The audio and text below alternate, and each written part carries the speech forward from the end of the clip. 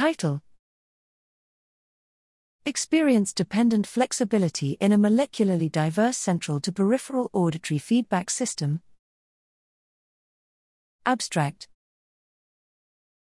Brainstem olivocochlear neurons, OCNs, modulate the earliest stages of auditory processing through feedback projections to the cochlea and have been shown to influence hearing and protect the ear from sound-induced damage through unclear mechanisms. Here, we used single-nucleus sequencing, anatomical reconstructions, and electrophysiology to characterize OCNs during postnatal development and after sound exposure. We identified markers for known OCN subtypes, medial, MOC, and lateral, LOC, OCNs, and show that they express distinct cohorts of physiologically relevant genes that change over development.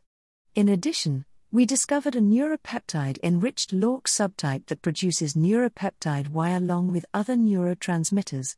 Throughout the cochlea, both LORC subtypes extend arborizations over wide frequency domains. Moreover, LORC neuropeptide expression is strongly upregulated days after acoustic trauma, potentially providing a sustained protective signal to the cochlea. OCNs are therefore poised to have diffuse, dynamic effects on early auditory processing over timescales ranging from milliseconds to days.